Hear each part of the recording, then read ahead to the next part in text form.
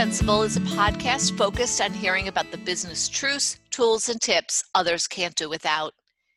After interviewing hundreds of people for their LinkedIn profiles and talking with thousands of people looking to use professional platforms more strategically, I've had the pleasure of meeting and getting to know people that lead, create, and engage within their companies and in their communities with great intention, abundance, focus, and sheer grit.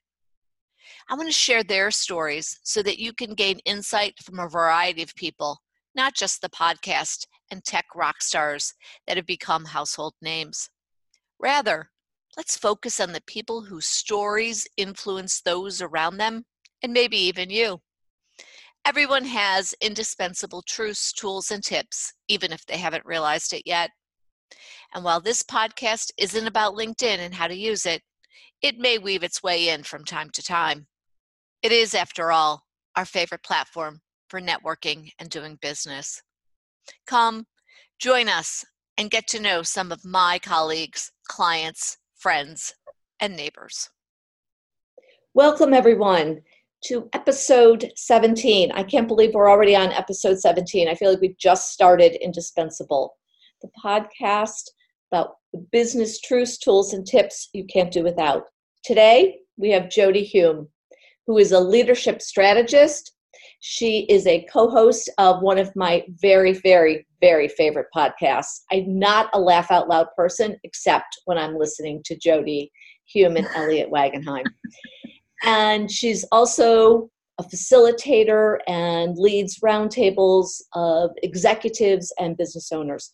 So we're really lucky to have Jody today. She has had some kind of whirlwind year, but she's made some time to spend with us this morning at our Zoom studio. And so here we are. So welcome, Jody. Thanks for having me. It's my pleasure. So Jody, tell us a little bit about what you do, because I've just mentioned you do a whole bunch of things. And how do you define your role? Yeah, historically, that has been the most terrifying and awful question a person can ask me. It usually takes me a really long time to say it, but I have an almost good, sort of concise answer now. Because I do a lot of, it shows up in a lot of different ways. I facilitate leadership team conversations. I host these roundtables.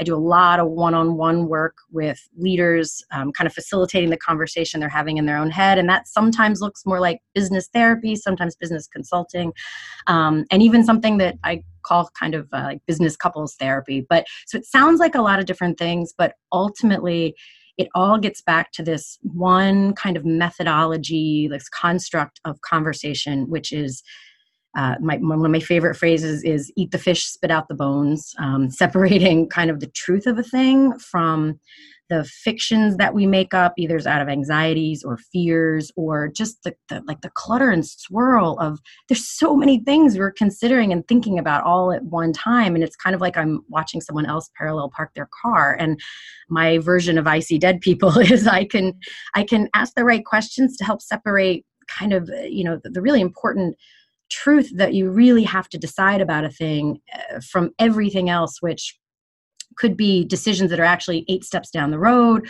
or could just be a fear, or could just be something you're trying to avoid. Frankly, sometimes people are just tired. And if you're run down and exhausted, you can't make a decision. And so that diagnostic process of getting to the bottom of a thing and helping a person see what the right first next step is, so that they can go take action and be on their way is really what I do across the board. Is that a Jody Hume methodology, right? How have you gotten to really hone in on that, right? I mean, at this point, it's definitely, I think, a Jody Hume shaped methodology. It's not like I made it all up. Some of it is just exactly who I was. I had a mom that was an entrepreneur my entire life, and she involved me in her thought processes since I was tiny. I mean, I remember like 5-6 years old, her talking through issues that she was having with me, and me like sort of saying, well, I don't think that's like, I mean, it sounds so funny, but I do remember sort of separating fish from bones as a tiny kid. So some of it I think is just who I am. But then, I went to college, started off as an engineering major, didn't know what I really wanted to do, ended up a psychology major. And then I ended up working at an architecture firm where, like a lot of people, I thought I was going to be there 6 months. I ended up being there 17 years and starting this business on the side. But what was interesting is a lot of my work there was kind of operationally focused, where this is the fascinating thing. Visions, but they weren't on the same page and they thought they were. And that was clear to me because I was outside of it. So I was facilitating those conversations as we grew from a 8 or 10 person firm all the way up through almost becoming 50 people. So I got to hear the inner workings of growing a professional services company every single week and facilitate those conversations. And that was a powerful learning experience. Then I went and did some training and facilitation and coaching, and I started this business on the side and did both for a while, but now I do it full time. So, and just want to share, we've known each other for a number of years, and you always have a smile on your face. You always find some levity in the conversation, and yet you have these hard conversations with some really powerful people that I know, right? Like people who run big companies and who a lot of people are afraid of or intimidated by. And it's true. It's true, right? And I have a weird ability to, although I don't think it's a weird ability. I think it's actually something that can be done relatively easily. Like speaking truth to power, I find is something that big, powerful, scary people are often really relieved to have somebody who will look them in the eye and say the hard things. And this is going to sound really corny, and I'm going to use a word that doesn't happen in business very often, but I do it by digging really, really deep into love. Actually, I have to care more about, I'm actually getting weirdly emotional saying that. I find the place in me that cares more about the person and what they need to hear than I care about my worry that they're going to be mad at me or pissed off or leave the room or fire me. And that takes some courage, but I have so much evidence that it always ends up being the right thing, that I cleave to that and I trust it and I say the things, and they ultimately appreciate it. And to me, it's an honor to be able to be the person who will say the hard things and ask the hard questions. And we laugh a lot. That helps. Right. I mean, you have, and I think the other part of that is there's this really genuine piece which is all of you that shows up. I mean, every time I see you, it's the same Jody, right? And you could be like having a crazy day and having 6 projects on your plate. And I listen to the podcast enough to know you've got a lot. You're juggling a lot of different areas and different projects, totally different parts of your brain too, right? Like some of the work that you're doing hurts sometimes. But you show up and you connect with people in a really meaningful way very quickly.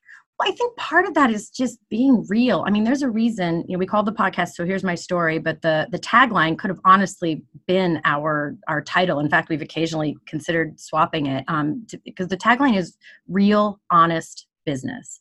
And part of the reason that we wanted to do that show was that there is so much about business that is considered taboo to talk about. And by so much, I mean pretty much anything other than, hey, I'm fantastic and everything's great.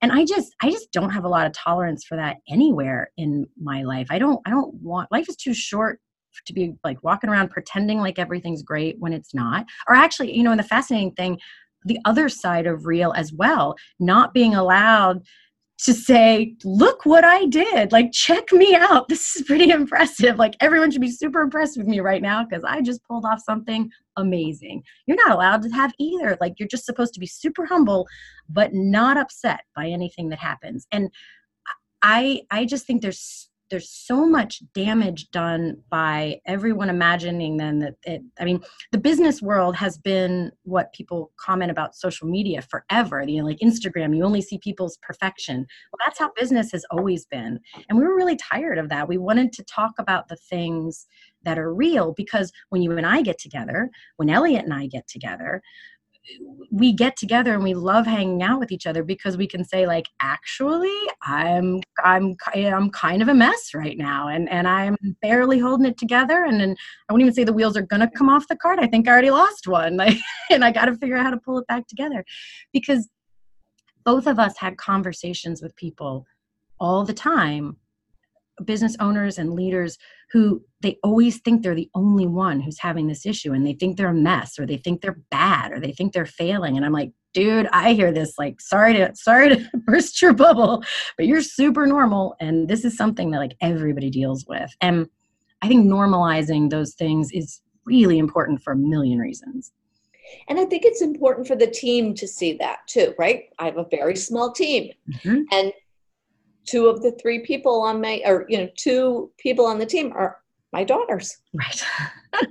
I can tap right into that whole episode you did on friends and family. Oh, yeah. I'm kind of loaded up in that area. And yet, they know all my idiosyncrasies, and there is a sort of inherent level of transparency that happens. But that has actually taught me to be more transparent with the other people on the team. Yeah, and here's the fascinating thing. I mean, I think what is so challenging about leadership and business, especially if you're more on sort of the entrepreneurial edge, where there's a lot of uncertainty because you're not following some take tab B, stick in slot A, path. Opposite things get to be true, or opposite things have to be true at the same time all the time. And so everything we're talking about, I'll say ... And it's also not really advisable to share with your team every freak out, worry, the sky is falling moment. That's also not helpful. So, you're having to transparency, authenticity, letting them see where the real problems are so they can help own solving them. Absolutely. And you're responsible for your emotional contagion. You can't be just freaking out every 30 seconds and making people anxious and worried. So it is this interesting line to walk. And that's actually part of the service that I provide, is being sort of the place where the offsite conversations that my one-on-one clients can have, that they don't want to pour into the soup of their team, of when they're having those I just want to burn it all down days. Sometimes you need to just kind of get that out and have that conversation. They don't need to burn it all down, but they sure do need to walk through that process and have that conversation, and better out than in.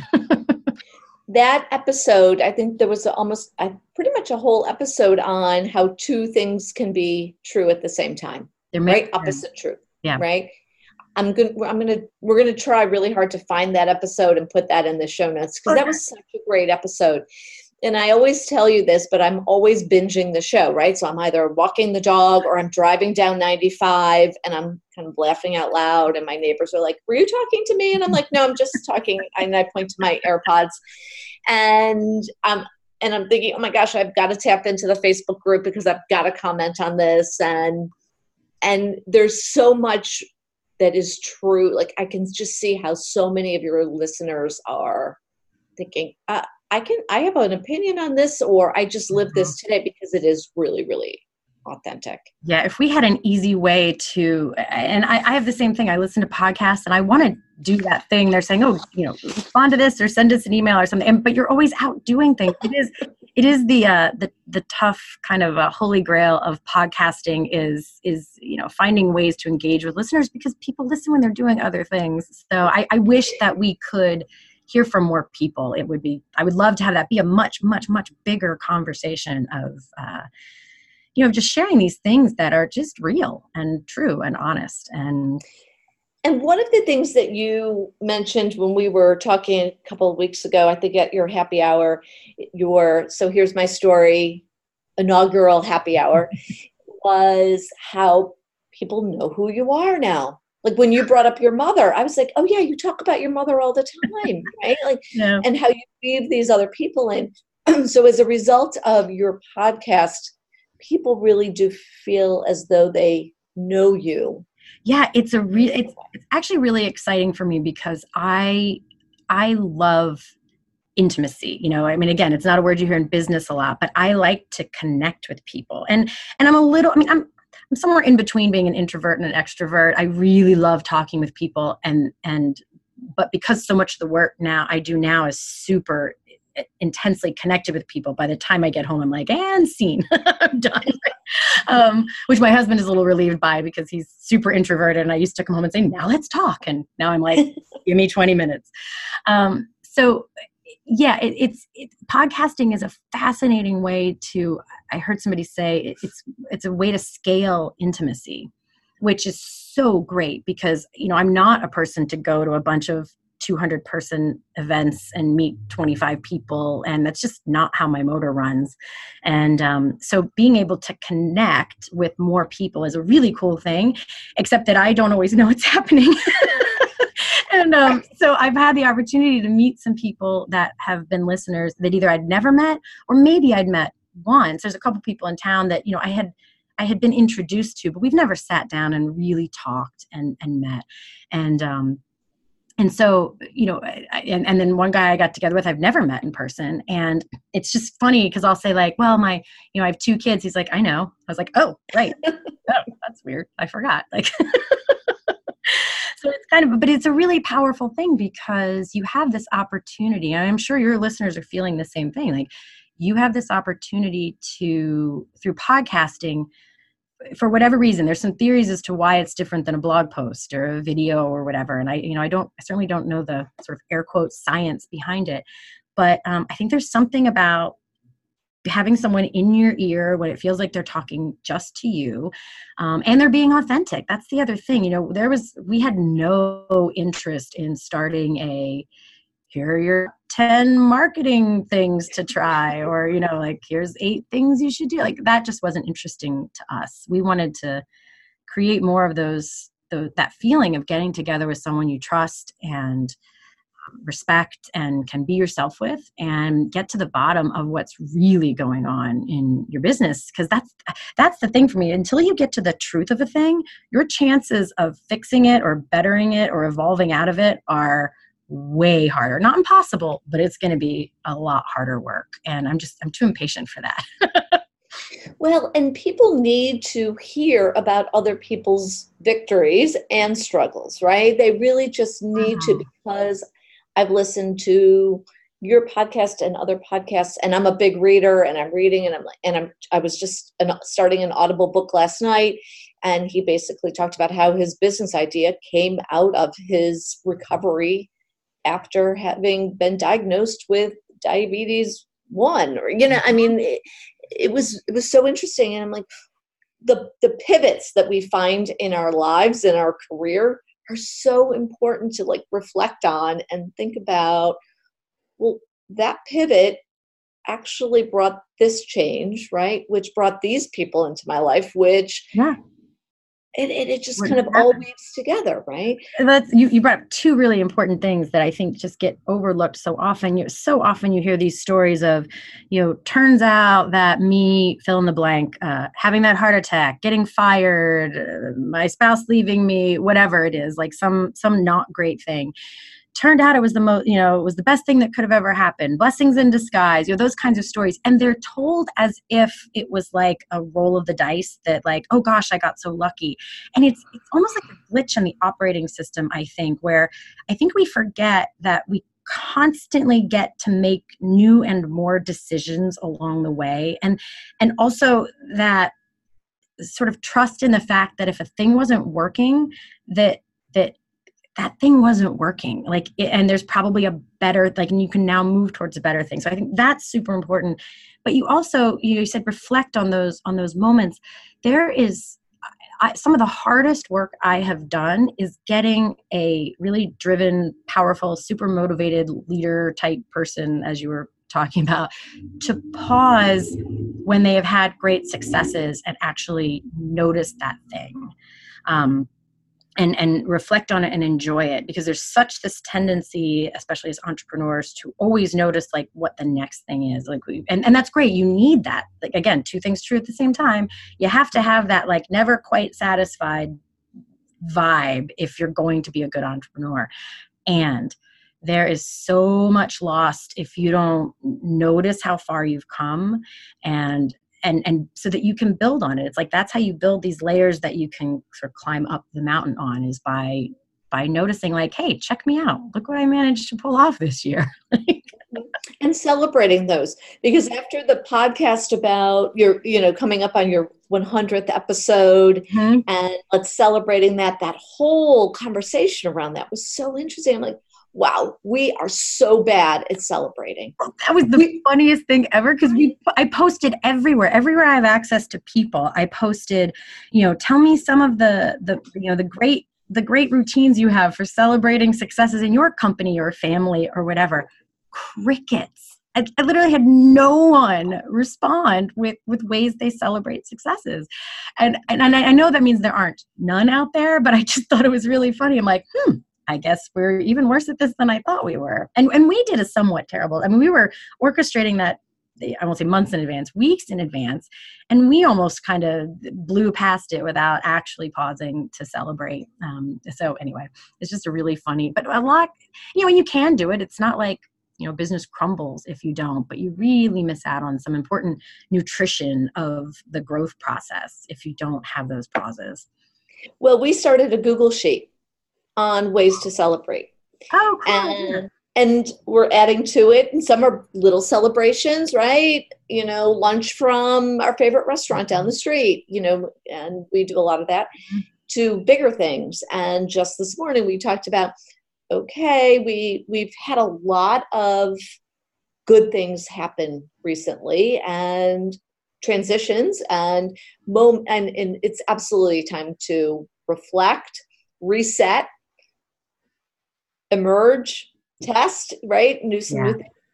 And whenever you have one person leave the team, the dynamic changes. So we're calling it resetting the energy, right? We have to reset the energy. I like that. But I thought that was such an interesting thing. I'm like, wow, I'm kind of an optimistic person, but I'm really bad at celebrating those milestones. There are two things there. One, in our Facebook group, somebody mentioned a cool thing that I really loved, and I want to think of it kind of myself, even though someone did it sort of for her, which is when she started her business, a friend of hers gave her, I think it was 12 maybe, of those tiny single-serve champagne bottles. And each one was tagged with like a thing. And it was like first repeat customer, first, oh gosh, I can't remember what any of the other ones were, but that was one, like things that happen in a business that you could so easily blow past. But because they were there, she had her eyes peeled for them and noticed and tried to always remember to, catch them as they happened and celebrate them a little bit. And I thought, like forced celebration. I love it. I love that. Small little incremental things. This week, I had the opportunity to do a half-day LinkedIn training with a company in northern New Jersey, where they brought their entire sales team in from basically around the world. And so we had people in from South America, the UK, Europe, somebody from Asia, North America, and they were doing Spirit Week. Every day they had a different celebration because everybody was there. You walked into this building, which their office, and you could feel the culture. You could feel the like it was palpable, the energy. Yeah. They are just so about culture. And we walked in the training room. Everybody had an orange water bottle, right? Like it was thoughtful how they put everything together. But it wasn't contrived like, hey, we're having a special meeting this week, right? It was just kind of woven throughout the building, the people's attitudes, how they greeted us when we walked in the door. It was just like everything about them. I was like, it is the tricky thing. You can't and not that you can't start it, but it is a thing that, ideally it's just baked into the culture of, you have to start baking somewhere. So it's not like if you don't have it, you can't start, but you can't just automatically make it like super rah, or people are like, yeah, whatever, who cares? Like there's that. There's a really cool exercise. I will dig up and send you, a colleague friend of mine, Sean Driscoll, has this end of year reflection exercise that I do with my peer groups every single year. I do it for myself, and it's so great. It's designed to do like December, like early December, or even like the end of November, where it's this reflection exercise, and then sort of it ties up into this really, really super simplified and focused like just 3 action steps to use that last month of the year to wrap up just like very specific things, not start whole new endeavors. And what I love about it is it takes your mind off the like, oh, here's everything I didn't accomplish this year.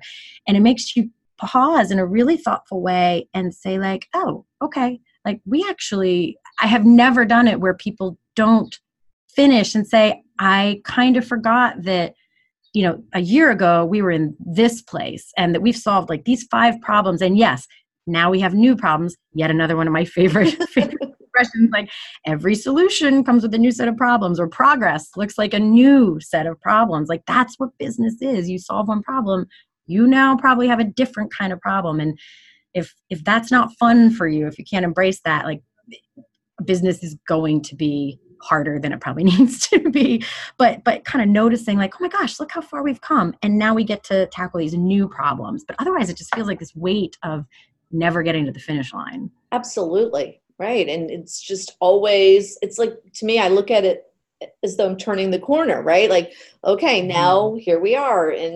But it's such an opportunity to imagine where you want to be and think about how to get there. And if you're going to have a business of 1 or 1,000, you've got to be comfortable being uncomfortable. I try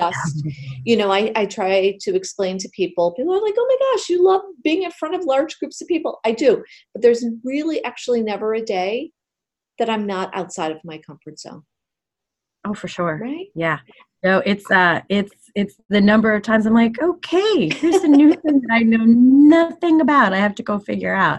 But see that right there wraps right back to everything we've been talking about. Is I think there's a huge, I can't even think of the word at the moment, problem, for lack of a better one, or it's just like the gap is that other people imagine that not everyone is exactly like. Almost, here's what I can tell you. I hear a lot of very private conversation. Almost no one knows what they're doing at any point. Like everyone's guessing. Everyone is making choices between a lot of super not great options, hoping it's not the worst one. I mean, it's a little bit like parenting. Parenting is this like giant guessing game where you don't always get feedback on whether it's the right choice or not, because you won't really know till the kid's grown up whether that was a good decision or a bad decision. Now, some things are, benchmark, basic kinds of like rules you can follow, just like in business.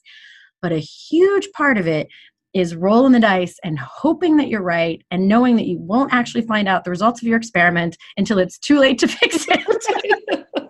And that's kind of what business is like. And I think imagining that it's different than that is the kind of tragedy in the business world, because I think it makes a lot of people think that they are ill equipped when they actually are just as equipped as the other people who are just kind of crossing their fingers and gritting their teeth and boldly stepping forward, but they don't know any more than you do. Exactly. I think that is such a great way to look at it.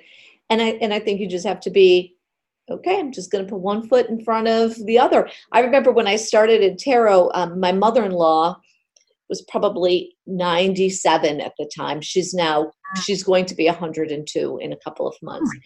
And she said to me, just keep walking through the door. If it's just open just a tiny bit, just walk through it and just see where you're going to go, right?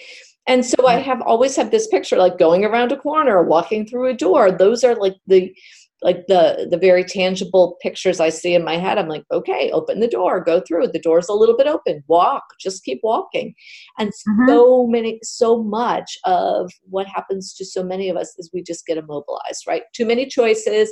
I'm always big on constraints. You and I talked about that just before we started recording, having some constraints, because you get creative within the constraints, right? And always so much better. And if you don't have constraints, you have to then create constraints. Otherwise, you will see that diagnostic thing we get back to. If somebody's swirling sometimes it's because they don't have constraints. So therefore, you have to create them so that they have something to bounce off of.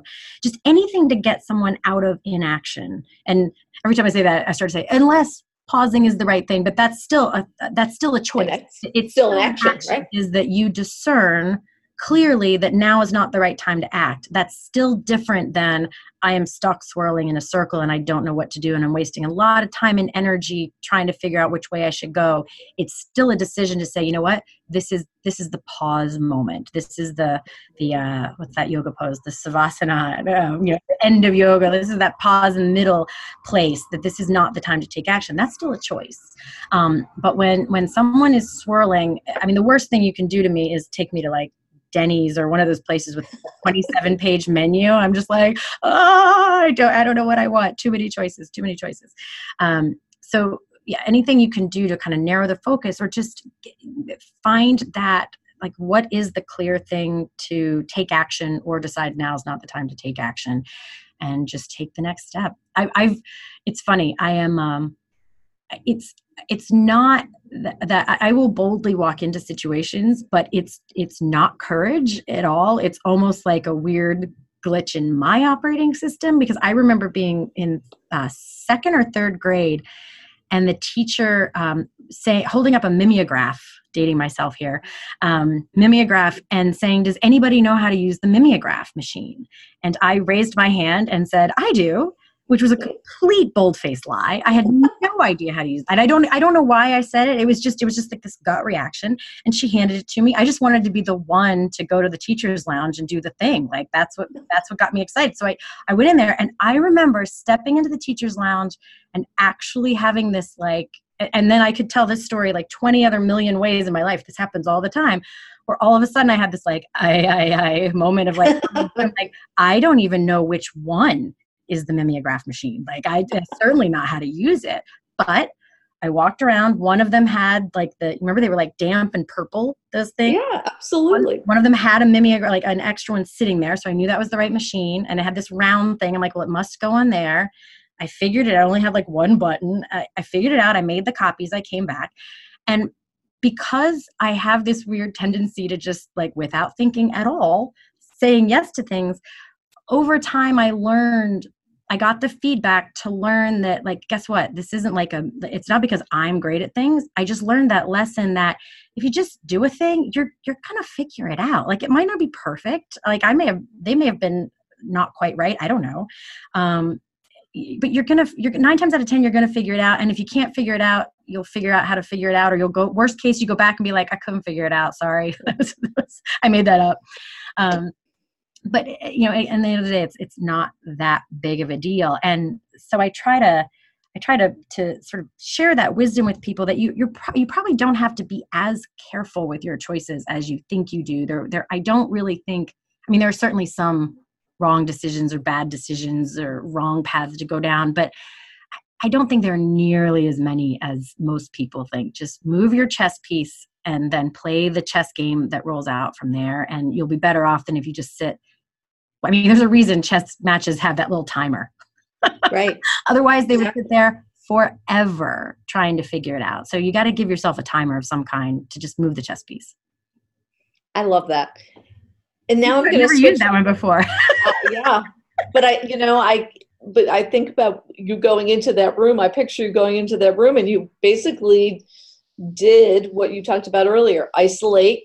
Right? Yep. There was a selection. Okay, it's that machine. Okay, now what's the next piece? And you just break it down. And I was deeply motivated by the terror of not wanting to have to go back and say, I actually don't know what I'm doing, which is a big motivator for me. So it worked out. But you know what? That works. So if your weird quirks work for you, stick with them. Stick with them. Absolutely. If you weren't doing the work that you're doing, what would you be doing? I would probably, the way my brain works applies in a lot of different ways. I could have been, I was really enjoying the IT tech part of my job, or the operations part. I do enjoy that. We just did an episode this week, actually, with Joe Natoli. I don't know if you know him, but I know who he is. Yes. He's a user interface guy. And I've often thought, just because of my high level of intolerance for inefficiency of things, that user interface would have been an excellent resource of my skills. Because not only is there this like get to the bottom of like, what are you actually trying to do? Not just how do we make this prettier or whatever, but I have a really short fuse for having to, extra steps in a thing that don't need to be there. And I'm really good at that kind of organizing and making things super simple.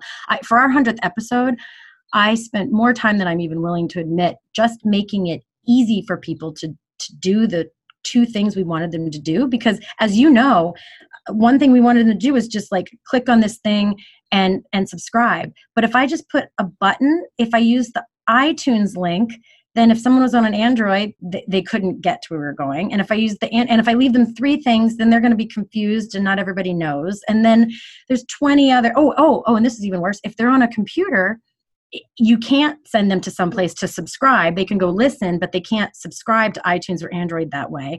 And so I wasn't satisfied with that. So I ended up, and there's a second version of that where if you have like a Facebook link, and you've probably seen this, if you click it on a mobile device, it takes you to the browser to log into Facebook.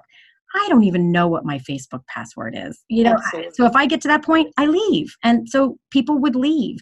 So I searched and searched and searched, and I found sort of like, SaaS programs. There's one called Smart URL. I don't even remember what the other one was for the other thing. I found ways that when people clicked, it took them to the thing that I needed them to go to so that it was easy. So I think I would have really enjoyed a career in user interface.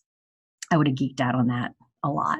Because, there is a part of you that is a little bit of a geek, right? Like you definitely have like this productivity. We haven't even talked about any of the productivity stuff. No, but you should know that about you. I spent my last Saturday, I had some things cancel and I had the day to do whatever I wanted. And I ended up geeking out on this spreadsheet model for a client. I mean, keep in mind, a lot of times I'm having like very emotional, like personal conversations. And then I also get, and that's the thing, my brain, I need both right brain and left brain stuff to feel like that's the nutrition my brain needs, is both those things. And if I have all of one or the other, I get out of balance. And it was like I needed some of that was that the left brain? Yeah, more like left brain spreadsheety. I can geek out on a spreadsheet like nobody's business. And I was so happy with it when it was done. It was like artwork for me. I know there's something really great about that. And I can say that you're geeking out on that because I am a big geek with apps, and I love all my apps. And I was in this training the other day and they were like, oh my gosh, do you use a lot of apps? I'm like, you don't even want to know. I don't even want to know, but here are my top 3. But here's the funny thing. To me, and that's why it's all one big thing, the reason I geek out on spreadsheets and I love them is not because I like math. I mean, I find it very satisfying, but the reason that I geeked out that day was that it's a tool that I can use to make the invisible visible for people. The reason that was so important to me to that day is there's this really complex thing that a bunch of very different kinds of people have to be able to understand. And there was, prior to that day, there was just a really high chance that it was not going to be able to be communicated in a way that people would feel comfortable about that. And there were going to be some very high stakes to their lack of comfort with that thing. So being able to manipulate that tool in a way that I could take something really complex and make it very easily understandable, again, to separate, like to quell those fears, because if they don't understand it, they're going to be anxious about something, and then everything else from there was going to be harder. So if I could explain this thing in a way that people could get, and that was only going to happen with a spreadsheet, then we could get to where we needed to go. So again, it's still it's a spreadsheet, which is different, but it's still the same thing. So that really takes us into just our last question. What are some of the tools that you can't work without? I bet there's a lot of, the work that you do is both tangible through tools like Excel or being able to tell the story, but it's also all this emotional piece. And I don't know that there's really tools as much as there are truths related to that. I'll tell you that there are, these aren't, so I could tell you all about, I've fallen really in love with like the Google Apps side of like spreadsheets, and because I can share, like we can work on it together and you're not sending it back and forth. So all the fun of a spreadsheet, but you're not accidentally sending them back and forth and mixing and matching. Have 10 versions. Yeah, 10 versions. And we can both be in it at the same time and be, editing and showing each other things. And so I've really come to be very fond of those. And my favorite tool is a very simple one, which is just my calendar. I use it I make myself put things on the calendar because it keeps me honest about my time. Like if I can't fit, the things into the calendar, then I have to acknowledge the fact that I probably can't do them that day. So I don't put every little thing, but I do put lots and lots that aren't just appointments in there to make sure that my day is honest from a time standpoint. So there's that. But there are two things that I've come to really rely on as tools when it comes to facilitating conversations, either with groups or just even with a person.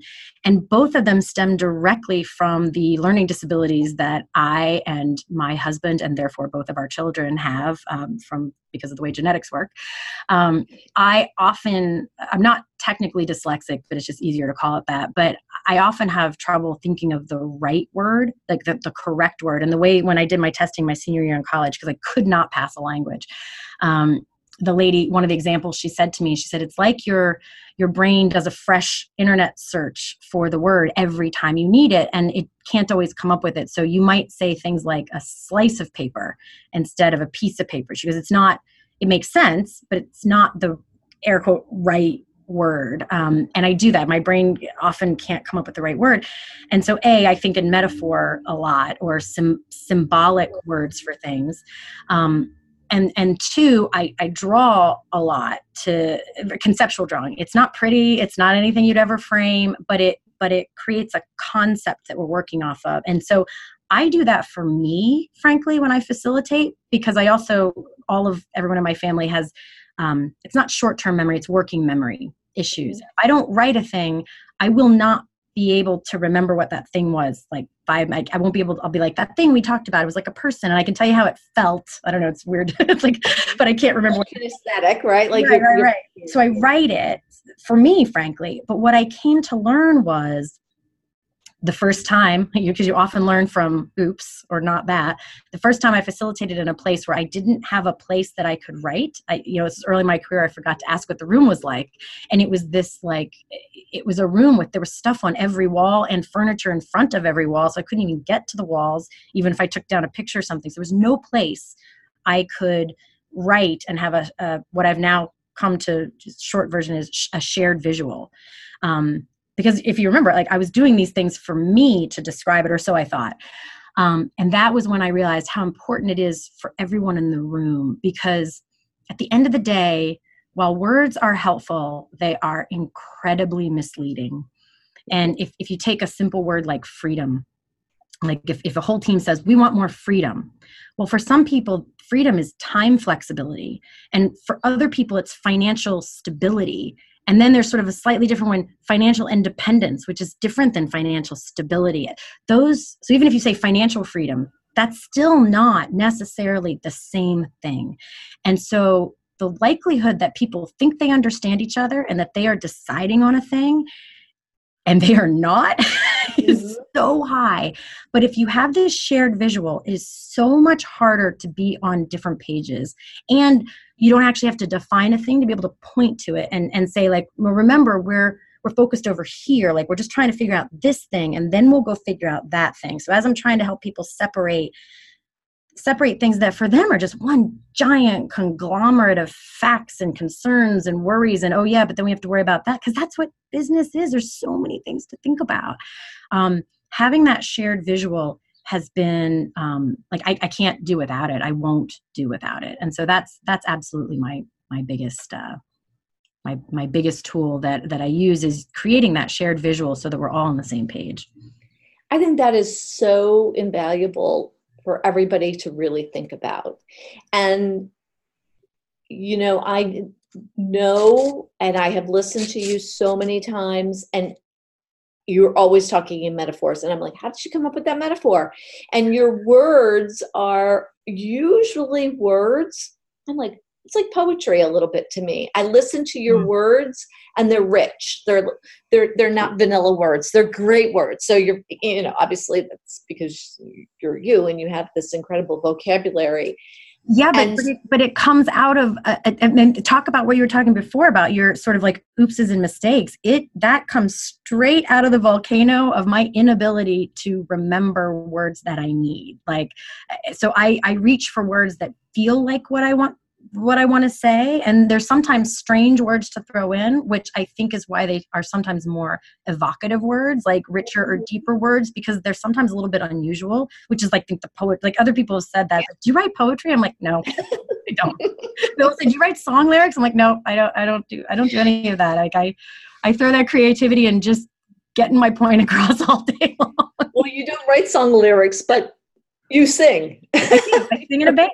That is my therapy, singing in a band.